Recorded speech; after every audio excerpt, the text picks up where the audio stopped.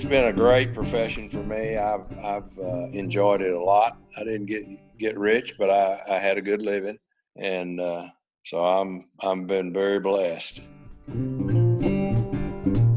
From the Texas Veterinary Medical Association in Austin, Texas, this is Veterinary Vitals, a show that features open and honest conversations with veterinary professionals. I'm your host, Dina Goldstein, Media Coordinator for TVMA. Veterinary medicine has evolved significantly over the past 50 to 60 years. Our guest today, Dr. Doyle Cooper, who graduated from Texas A&M University College of Veterinary Medicine in 1964, speaks to this evolution. From the emergence of specialists in the profession to pet owners considering their dogs and cats a part of the family.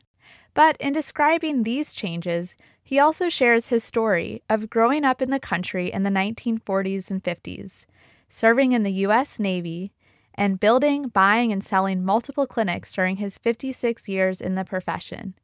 He also gives credit to the people who shaped his life along the way.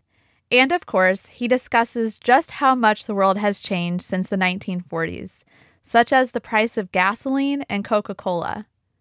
We talk about phones, televisions, computers, technology that we can't imagine living without in 2021. He takes us back to that slower time, but also offers career advice to the younger generation. Today, you can find him working at Northside Animal Hospital in Waco, Texas. Let's get to know him. First, we need to get one thing straight: what to call him. Here he is. My nickname, most people call me Bud. Most of the veterinary friends and friends call me Bud, and clients call me Doyle. And why is it that friends call you Bud and your clients call you Doyle? Well, because when I know somebody calls me Doyle, I know they don't know me real well, probably. I don't remember people probably as well as I used to, but no, my brother started that when I was 2 years old, started calling me but his little Bud, and Bud stuck. I've been Bud all my life. What's funny is my mom has a dog named Cooper, but they just started calling him Buddy, and that, now that's his name. Yeah. So tell me, when did you realize you wanted to become a veterinarian? Well, my dad was a county agent in Somerville County where I was raised, and I went everywhere with him when I was 4 years old, and he did all the veterinary work in Somerville County because we didn't have a veterinarian, and they wouldn't come from Cleburne or Granbury. Well, there wasn't one in Granbury either. But anyway, he kept telling the school, if y'all will get somebody to come here, I won't touch another animal. So he did like 2,100 calf pulls in 21 years. He kept a record of them, but of course, he couldn't take pay or anything. But he just took care of them, and he would call the doctors in Cleburne, and they'd say, go to the drugstore and get such and such, when he would describe what was going on to him, and then he'd go, and he was really good at it. But anyway, so I traveled with him, and I kind of from a young age, I wanted to be a veterinarian, and I told my dad I was either going to be a veterinarian or a surgeon. And when I spoke with you earlier, you said you had this very, concrete experience where you said you went into a blood bank and you realized from that experience that that's when you knew you wanted to be a veterinarian. Can you tell me about that? Well, yeah, it wasn't a blood bank. It was one night, some friends of mine for 2 dates were in a car wreck, pretty bad car wreck. And my dad was a universal blood donor, and they always called him when they needed somebody in a hurry. And I was probably a junior, senior in high school, and he went down to give blood, and I went with him. And 3 of them had broken bones and cuts, and but one of them said, "Oh, I'm all right. I'll lay down over here. You take care of the ones that are beat up." Well, he laid over there and died, bled internally. And going home from that, I told my dad, I said, I think I'm going to be a veterinarian. I don't think I can handle losing people. Be bad enough for dogs and cats and whatever. Yeah. So that really solidified that career path for you, realizing that you didn't want to be a human doctor. Yeah. Yeah. I just decided I'd rather deal with animals. Wouldn't be maybe quite as traumatic. Yeah. So then what was your next step from there?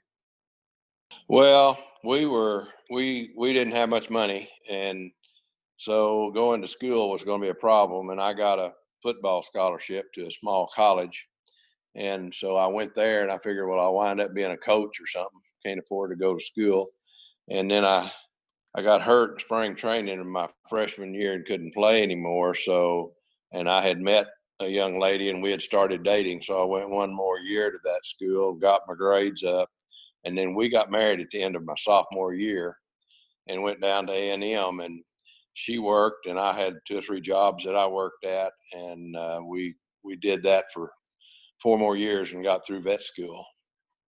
So where was that first school you went where you met your wife? Howard Payne College in Brownwood, Texas. It's a small Baptist college. Howard Payne University now. So you made it sound like if you hadn't met your wife, you wouldn't have stayed there. I would have I would have stayed there if I hadn't gotten hurt, but since I got hurt and since we were going to get married, it just made sense for me to go ahead and do what I felt like I wanted to do, because at least A&M's tuition was $50 a semester back then. So it was easy to, if you could just live, you could get through school. And with her, she made about $200 working full time, and I made some money working in 2 summers down there, and then plus I had some jobs during school too. So what were those jobs that you had? I had worked in a lime quarry in 5 summers after my sophomore year in high school, and I learned a lot. Drove trucks, how to blow up rocks and things like that. And then that experience got me a job with the highway department, which was impossible to get. 8,000 Aggies down there wanting to work, but I got it, and I worked 2 summers there before I had to start going. Our last 2 years, I went 24 a month straight at in school, in the vet school, because they were phasing the school from the semester system to the trimester system. And our class was the first class to graduate in 3 years instead of 4. And then they went back to the semester system about 17 or 18 years later. But anyway, I worked registrations, every registration, I would work that. My last 2 years, I worked in the parasitology department, helping Dr. Gowan get his PhD and work on different types of parasites on different animals. But I worked all the time there. I'd put in 80 to 100 hours a month working in the parasitology department while I was in vet school. So what's your wife's name? Well, my first wife there was, her name was Jan, and she passed away from breast cancer in '02. And then 2 years later, I married a lady. Her name is Ramona, from our Sunday school class. And we've been married, well, that was in '04. So we've been married about 16 years. Oh, okay. From Jan and I were married 42 years. Yeah. So with Jan, you two moved to College Station. When you moved there, did you just start vet school, or did you also do a little bit of undergrad? Yeah, I had they didn't well, I couldn't get some of the courses I needed. And so I went a year before I started vet school. I took the rest of my requirements, my physics and organic chemistry and stuff like that. So I got that out of the way the first year that I was there, and then got into vet school the next year. And then we were there for 3 more years getting through vet school. Okay. Where did you go from there? You became a veterinarian, and then tell me about your first job. And what year was this? Okay, I graduated in vet school August the 22nd of 1964. And then I was going into the Army because they were drafting everybody for the buildup of Vietnam. And so I joined early to get time and grade so I'd get promoted quicker. But anyway, I went to San Antonio because I had 4 months to do something before I went into the Army in January. And I fell into a job where it was a 3 doctor practice, and one of them had a heart attack and he was on medical leave. And so I filled in for him for 4 months, and it was a fantastic place to be. 2 of the veterinarians in that practice had been president of the TVMA and that sort of thing. It was a very, very good practice, good place to learn. Anyway, then I went into the Army for 2 years, and I was stationed in San Diego and was attached to the Navy for 2 years. And we inspected I had 11 enlisted men, and we inspected their food. I inspected the plants that sold to the military, and then we checked everything as it came in. And then after I got out in January of 67, I went back to San Antonio to that same practice, and I was there for 4 years. I actually bought into it and owned half the practice, and then had an opportunity to open a practice in Garland, Texas, which was more my country. And I had a bunch of uncles up there. It's where my dad was raised. And so I built a practice in Garland, Texas, and we were there for 3 years and just blowing and going and doing really well. But then I decided I was raised in a small town and I just didn't want to raise my kids in the city. So I sold that practice and moved to Brownwood, Texas in 1973, and worked with another veterinarian there for a few months. And then I built a practice, and I was there for, we were there for 12 years, I guess. Yeah, we were there for 12 years and or 13, and raised our kids and got them through school and into college. And they were about to kill me with night calls. And I told my wife we were going to die young or go back somewhere where I can have access to an emergency clinic. So I went back to San Antonio in 1988 and bought a practice that was going under and built it up. And then I had a very tolerant wife.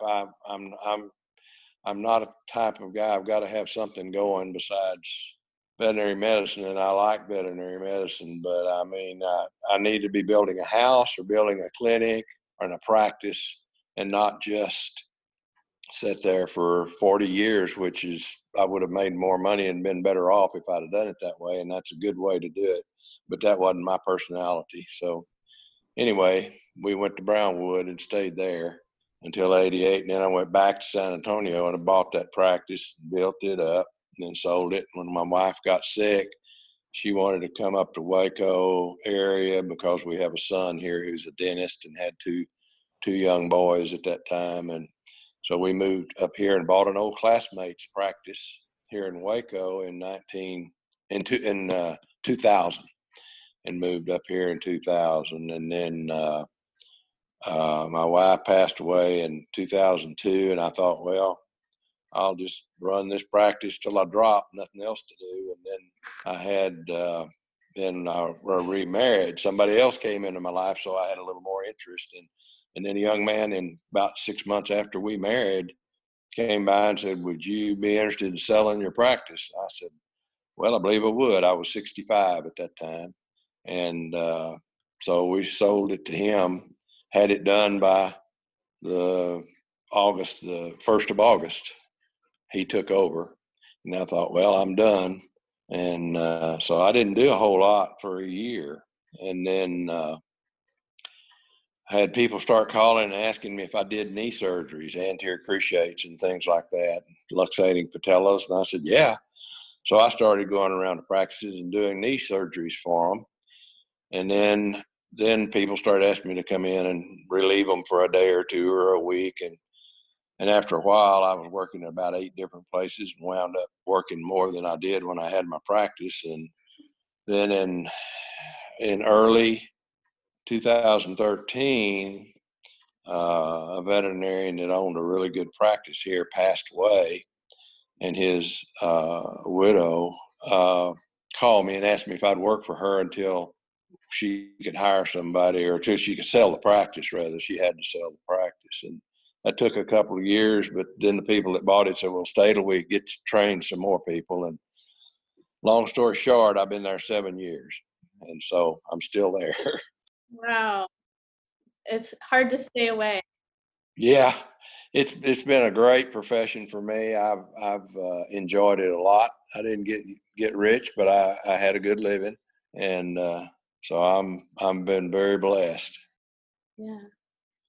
So I want to hear more about you growing up in the country, because you said when you were going to have children, you wanted to make sure they also grew up in the country. So what is it about your childhood in that area that like you really appreciated and you wanted your children to also have that experience? Of course, being a county agent, my dad carried me around. Everybody in the county knew me, and so it was just fun to get to know people, and you could do anything, and everybody knew everybody, and you couldn't get in too much trouble because everybody in town knew who you were, and so it's I don't know, it's just different, and you get out and you grab your fishing pole or your gun and you go hunting or fishing anywhere you want to, anytime you want to, and everybody, like I say, you knew everybody, you knew who you could hunt on and who you couldn't, and people didn't mind you doing that. You can't get on anybody's property anymore,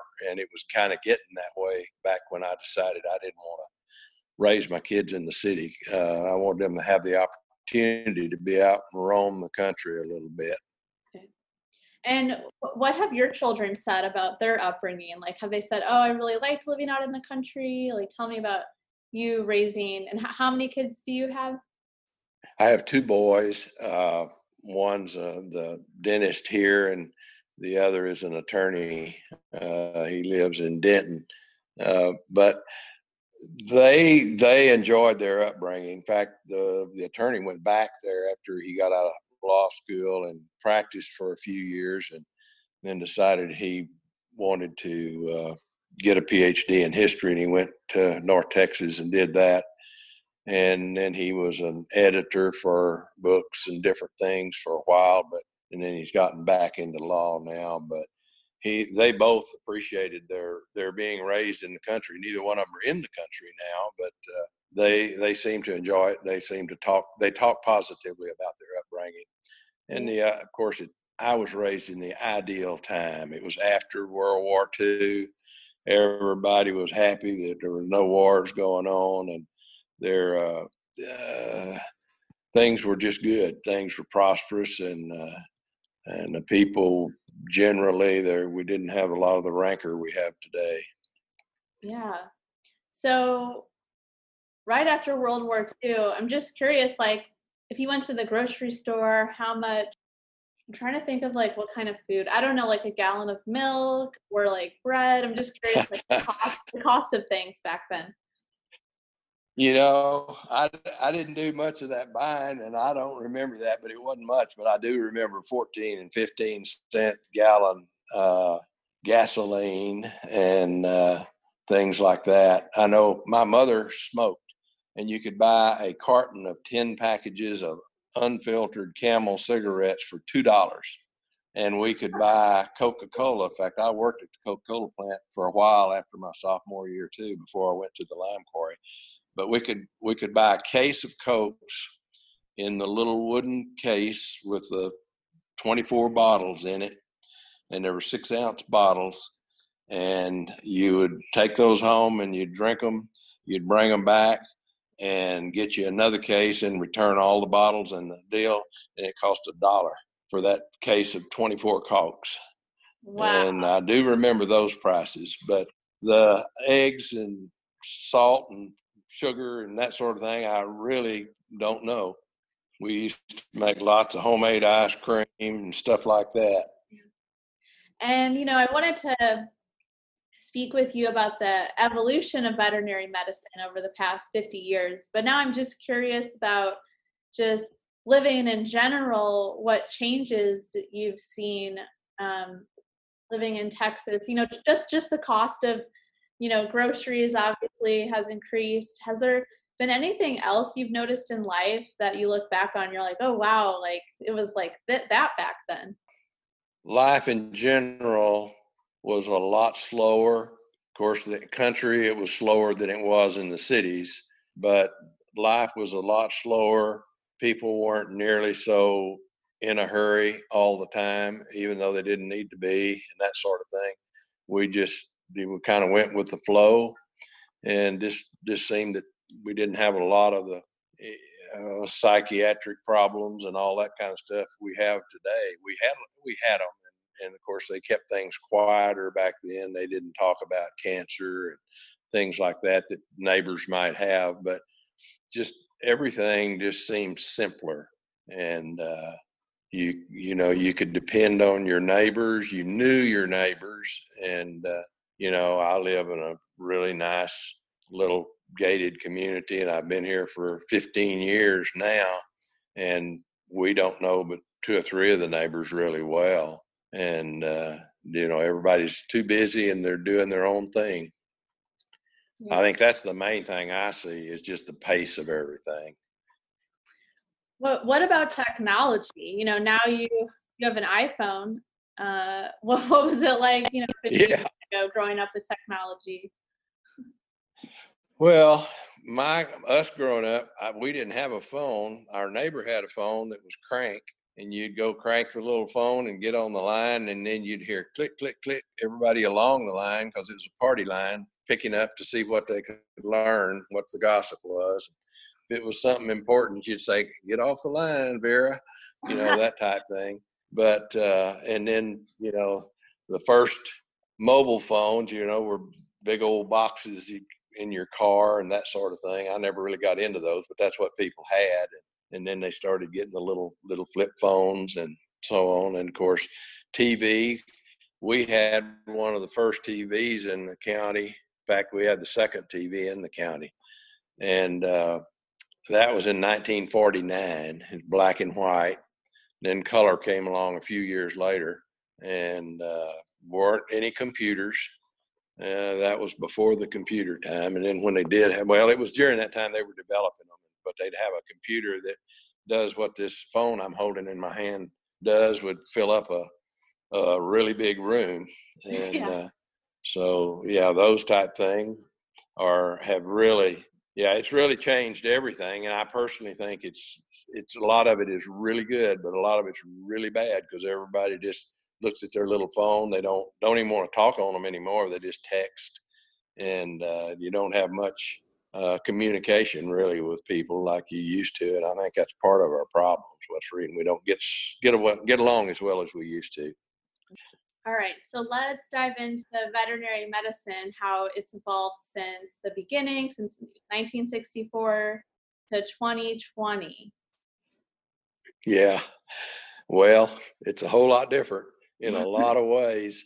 The kids now, I think, are probably as well educated as we were for what we had to work with. They have a lot more tools than we had, and a lot more drugs and things like that. And it's here again, you didn't worry about lawsuits, which a lot of people worry about a lot today. And you practiced and did the best you could, and you got to know your people, and the people knew you.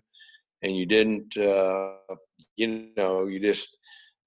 I got out, we didn't have specialists except at the veterinary schools. So you couldn't send anything anywhere unless they would go to the school. And I don't know how many times I heard, "Oh, Doc, I'm not going to go down to A&M. You just do the best you can. And if it doesn't work, that's okay." That's kind of the attitude everybody had. They just knew that, you do the best you could. They knew you and trusted you. And so that's what we did. And of course, and another thing that's changed a lot to me, I observed that a lot of the younger veterinarians don't want to do a lot of surgeries, and that's okay. But back when we got out, we did it all, or it didn't get done.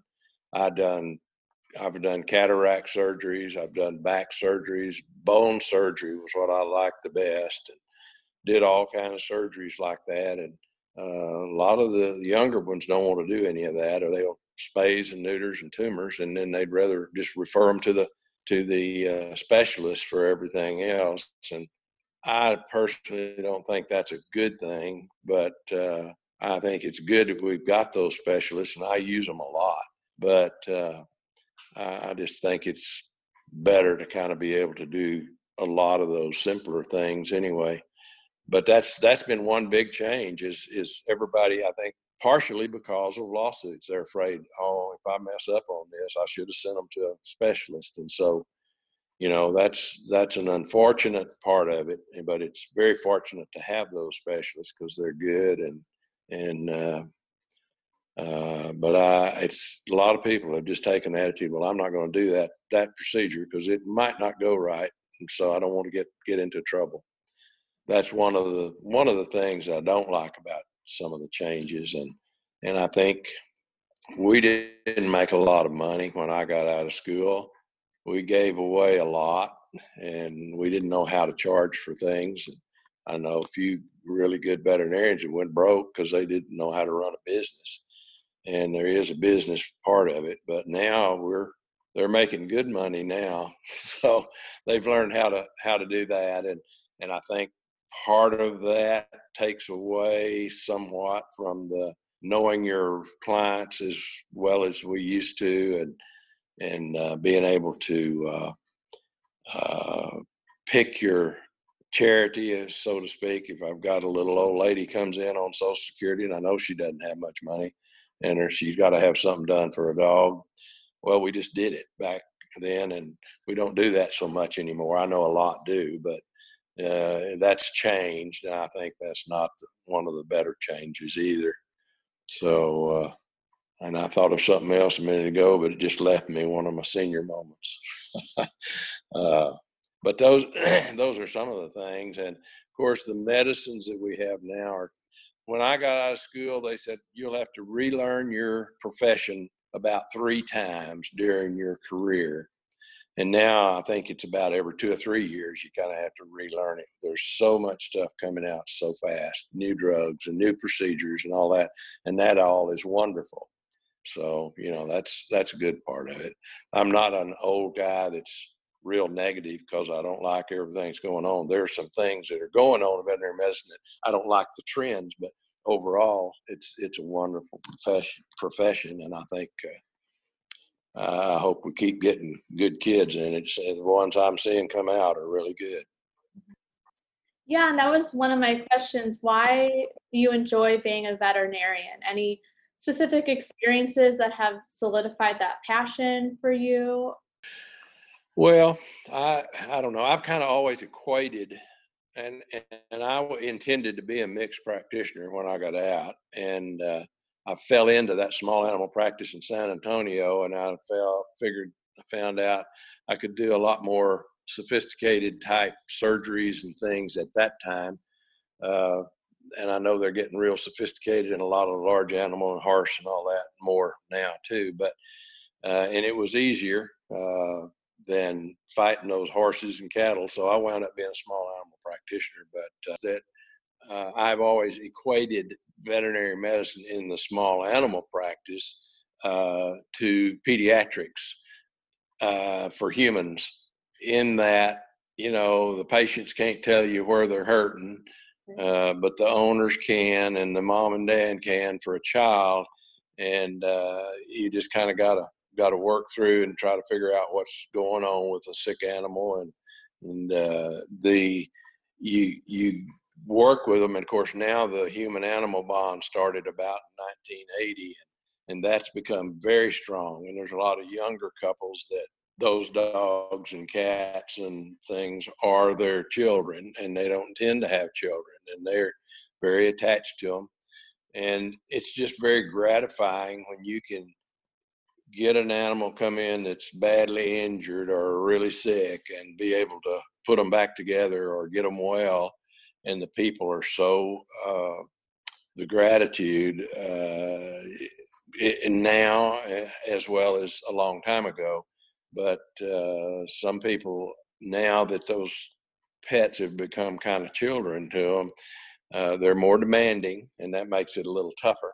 And so I respect these young people that can come out and handle that extra pressure, because people can be difficult to work with sometimes.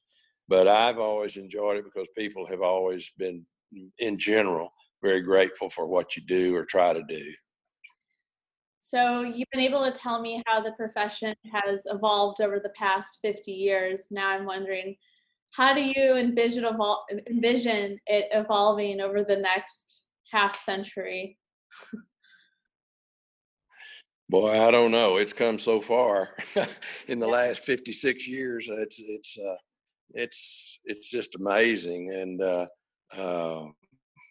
I don't know. I see things that they're doing in human medicine, and we're following right along behind them in a whole lot of that stuff, and it's probably going to keep on going that way.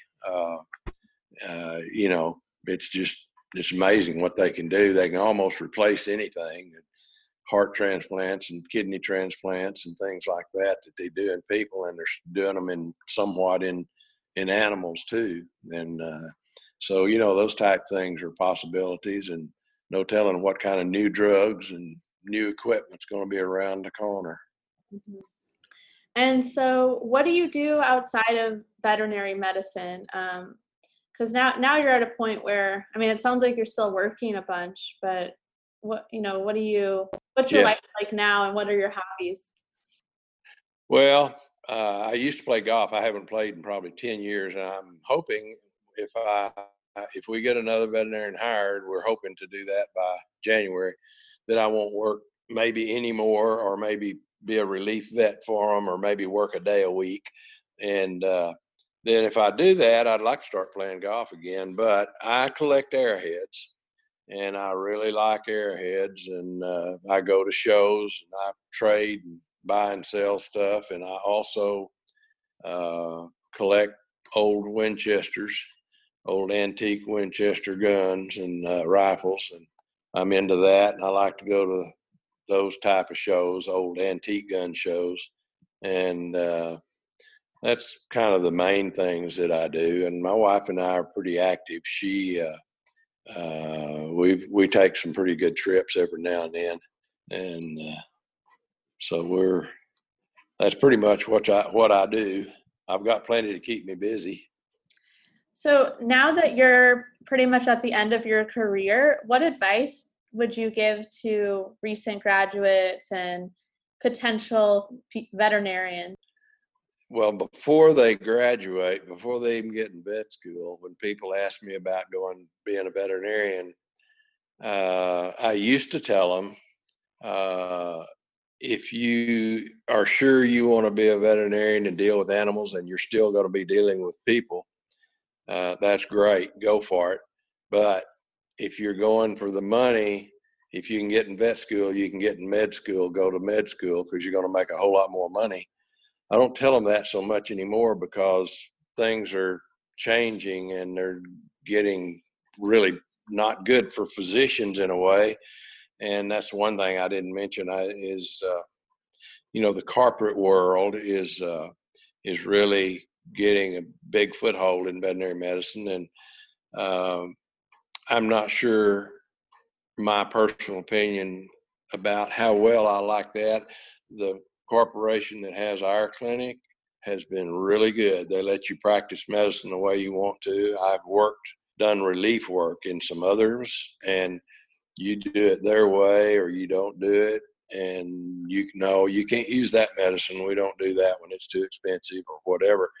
So that's one of to me, is a negative. It's a positive in that it runs the business more like a business, and the bottom line is usually better with the corporations, because they take care of it. if they come in and they run the business part of it, but let you practice medicine the way you want to, I think that's great. But for young veterinarians, that's something, and a lot of them are going to the corporations, which is what I'm working for right now. But this one, to me, happens to be a very good one. But at any rate, they need to decide if they want to own their own practice or if they want to go corporate, or what they want, and what style of living. Do you want to live in the city? You want to live in the country? You want to, practice small animal, large animal? I belong to the academy, the veterinary academy, which they just disbanded this last year. But yeah. I joined it the second year, and I was a member of it for like 30 years. And I had to do 50 hours of continuing education to be a member of that. Yeah. And that's something that I would encourage young people to do for sure. There's just no way to keep up. And even when I started doing that and things were slower coming, it was just very helpful to me. And nowadays, there's so many new drugs and new procedures and coming so fast. If you don't keep up with your education and going to CE, it's just going to be tough to keep up. And 17 hours a year that's required by the state is probably not nearly enough, but at least that's better than nothing. But I think they need to, you just got to try to find a place you feel like you'd be happy in, and the style of practice that you, when you're looking for a job, to try to find someone that you feel real confident that they're a really good veterinarian and that they're an honest people, and that they're gonna work with you and train you, and not just say, okay, here you are, I'm leaving town and you're in charge for the next week. You need some time to get into a practice. And I know most schools now are having externships and things like that, and I think that's a really good thing. So you got to find a veterinarian to work for, if you're going to work for somebody that you feel confident is going to be a helper for you and a mentor to you. Anything else you'd like to share with listeners about your career or life in general? Getting to live to 80, that's a privilege.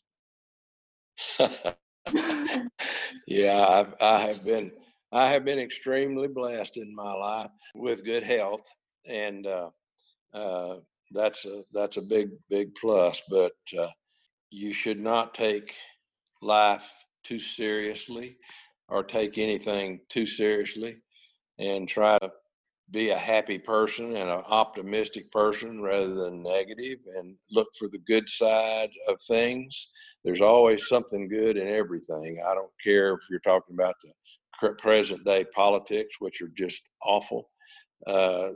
There'll be a silver lining somewhere, sometime, and you just got to keep that positive attitude.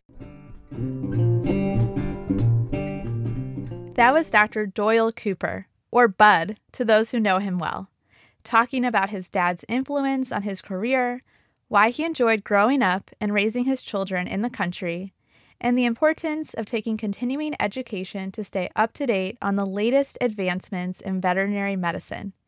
He also discussed how veterinary medicine has changed over the past 56 years, as well as life in general. I want to thank Dr. Chad Harris for suggesting Dr. Cooper be a guest on the show. And we're always open to ideas, so if you would like to hear from a veterinarian or a licensed veterinary technician, email me. My email is in the show notes. Thank you for tuning in to Veterinary Vitals. I'm your host, Dina Goldstein from TVMA.